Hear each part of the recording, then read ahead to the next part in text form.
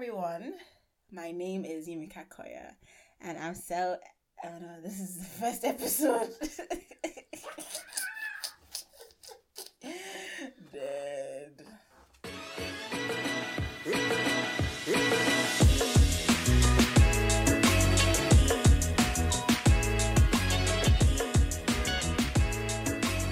Hey, welcome to another episode of According to YK. I'm your host of the show, and my name is Yimika Koya. The feedback I got from the last episode was actually beyond incredible. I got tons of wonderful and extremely helpful comments from people that I know, like my wonderful friends and my family, and people that I haven't really spoken to in a while, and even those that I don't really have a relationship with. I think there was even an email in the mix of it all that kind of caught me off guard, because not gonna lie, I wasn't really expecting a review by email. I don't want to say that I'm surprised that my first episode was received well, but the truth is I was, and I still kind of am. So big ups to me for actually having the guts. Big ups to you for lending your ear, and we move.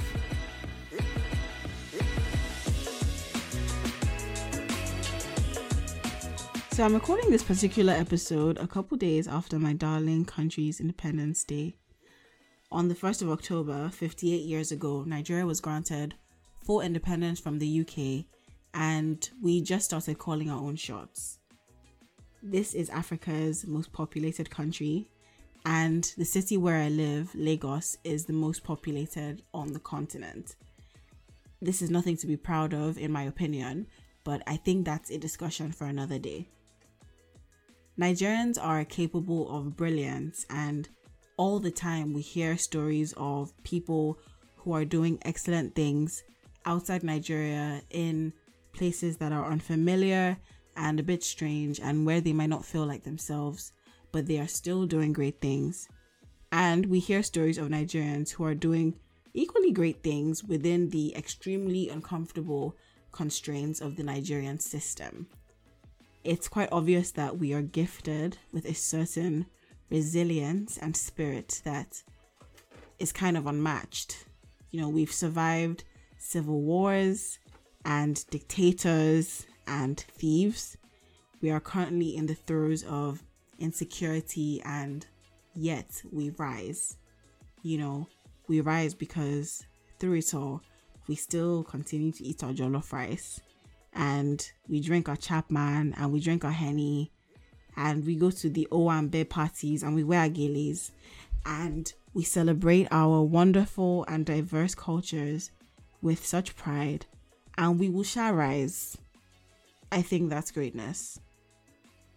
The plot twist to it all, though, is that we are not the greatest country. Upon all that we, the people, offer, we are not the greatest country in Africa, or even in West Africa, just for your information.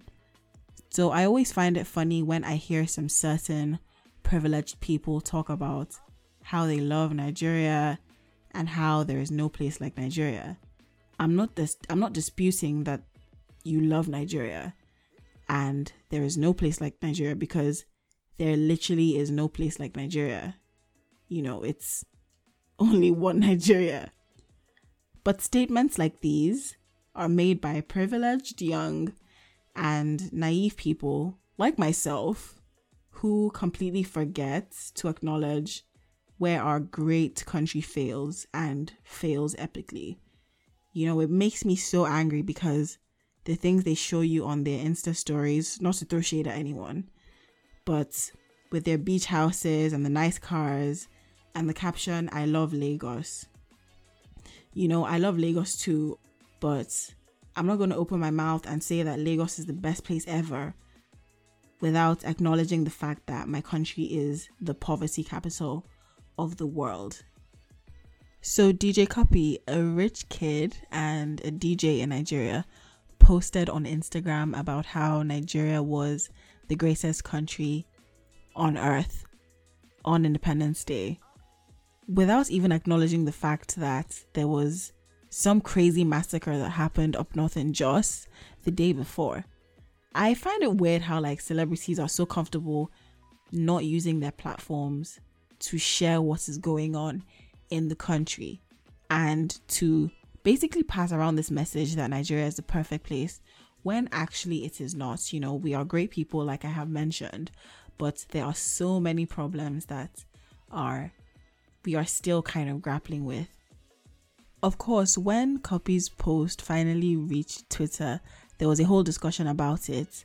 There were some people that were on her side talking about how she was in a protected bubble and why should she really be concerning herself with things that are going on in the Nigerian context as a whole. And I can understand why Cuppy would feel comfortable saying that kind of thing, seeing as she doesn't exactly have the same stats as your regular Nigerian. She has multiple homes, she is extremely wealthy, and she can basically do whatever she wants. And she doesn't really live by any of the constraints that regular Nigerians are living with. At the same time, her post was extremely insensitive. Yeah. Fun fact is, you are a minority in your country. Most of your country is poor.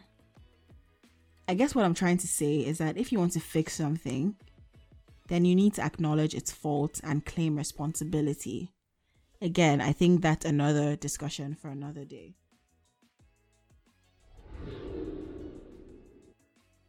Today's theme in the wake of Nigeria's 58th Independence Day is independence. So how is it that as citizens of Nigeria, we are not using our rightful individual independence to make a change? Like, we are still relying or dependent on a government and a system that has failed me my entire life. I can understand why my parents would feel the need for that dependence, because they were raised in an era of Nigeria where things actually worked and there was hope. Both my parents schooled in the country and received perfectly fine educations. My mother was raised on university grounds, and every time we're there, she always brings up the fact that there was order and cleanliness on the campus in her youth, which is, of course, rare nowadays. I guess a part of them is hoping for a reversion to the good old days. But why am I, a 20-year-old, putting my future in the hands of people who have always failed? As I'm getting older, and I'm probably seeing Nigeria in a more utopian sense, then I start to believe that trusting the government entirely is irresponsible. I'm here to present a couple concepts and a notion on how we can be independent as individuals to liberate our country as a whole. Like the nerd I so proudly am, I completed this edX talk online about entrepreneurship in emerging countries taught by Harvard Business School professors. And yes, I'm telling you all of this just so that you know that I'm the kind of person that actually goes out of my way to find lectures. And by the way, I would recommend edX or FutureLearn or any other MOOC platform to anyone who has access to Wi-Fi and has a learning spirit, because it will make you look smarter when you tell people that you do online courses, and you'll actually feel smarter because you know more stuff. The concept is institutional voids. Emerging markets are characterized by institutional voids. So that refers to the absence of intermediaries like market research firms and credit card systems to efficiently connect buyers and sellers, or users and providers. And feel free to correct me on my definition, but this is what I took from the course. So in Nigeria, for example, there is no clearly defined and articulated health system. That in itself is an example of an institutional void in Nigeria as an emerging market. I do not feel comfortable going to the General Hospital in Ikeja because I don't believe that there is a proper and efficient guideline put in place to get good and safe care. And I'll basically feel more comfortable going to a private hospital where there are more stakeholders and they have more to lose if they don't have a system in check, because I can simply pack my money and go somewhere else. Have you ever wondered why your internet is so bad and why you're paying so much for your data? Well, that's because of another institutional void. So Nigeria doesn't actually own any internet or fiber optics. It basically has to lease the internet connection from other countries. And that costs a lot of money. That's an example of an institutional void, because if there was a system put in place that will allow us to have the infrastructure of the internet, then the prices will come down and we will have faster connections, which could lead to so many other things. Hopefully one day, all the guidelines in terms of how entrepreneurs and organizations act in Nigeria will be highlighted clearly. But I guess the question is, how are they functioning now? The notion is, stop waiting for the government. What do you think of the idea of filling in some institutional voids with social entrepreneurship? Where you see something lacking in your country, just create an integral social initiative that would plug the hole where the system fails. As a citizen of an emerging country, then it could be your responsibility to fix some things. You definitely didn't ask for this responsibility, and you're not the savior, but you'll be helping someone. And I've been accused of living in a frilly fantasy where everyone cares about everyone, but social enterprises are actually very awesome. And I feel like they get a very bad rep for not being able to make you money. Like, it's still an enterprise, it's not a charity. You can still make money. You're just helping someone else. The grassroots of your assertion as an individual is to vote. It is your responsibility, and in my opinion, should not be considered a choice. Like, it is your civic duty to do your research and make a decision, no matter how hard that decision is. You need to vote. It's so important. It's just quite unfortunate that Nigeria has not even made it a right for all people to vote, because something cannot be a responsibility until you actually have the rights to do it. So an institutional void that I literally just thought of is accessibility for voting. How do all voters reach the voting stations? I think in Nigeria we don't have that. There's no organization in place that ensures that. There's no organization in place that even ensures that Nigerians in the diaspora can vote. So their voice is lost. There's a huge percentage of our country whose voice is lost because we don't have those systems in place. So if someone does set up an enterprise that can tackle those things, a lot of our problems related to voting may be fixed. My final statement is that we are our own people.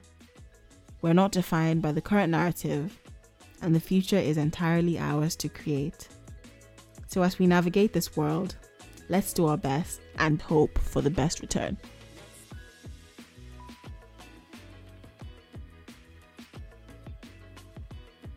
So you guys can go ahead and follow me on Instagram at according to YK pod, and you can send me any feedback that you have at my email, which is according to ykpodcast@gmail.com. See you guys soon.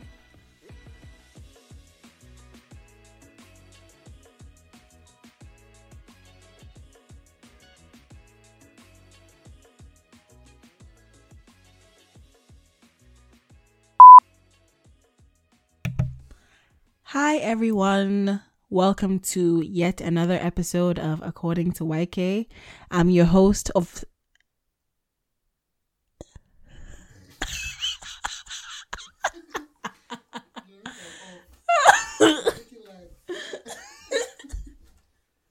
I can't do this. Okay, let's start again. Mute and unmute. Okay. Right. I'll just cut all of that part. These are the freaking bloopers. Okay. Let me mute it. Hi everyone, welcome back to yet another episode of According to YK with your homegirl, Yimika Koya. Yes, that is me. Ha ha ha ha ha.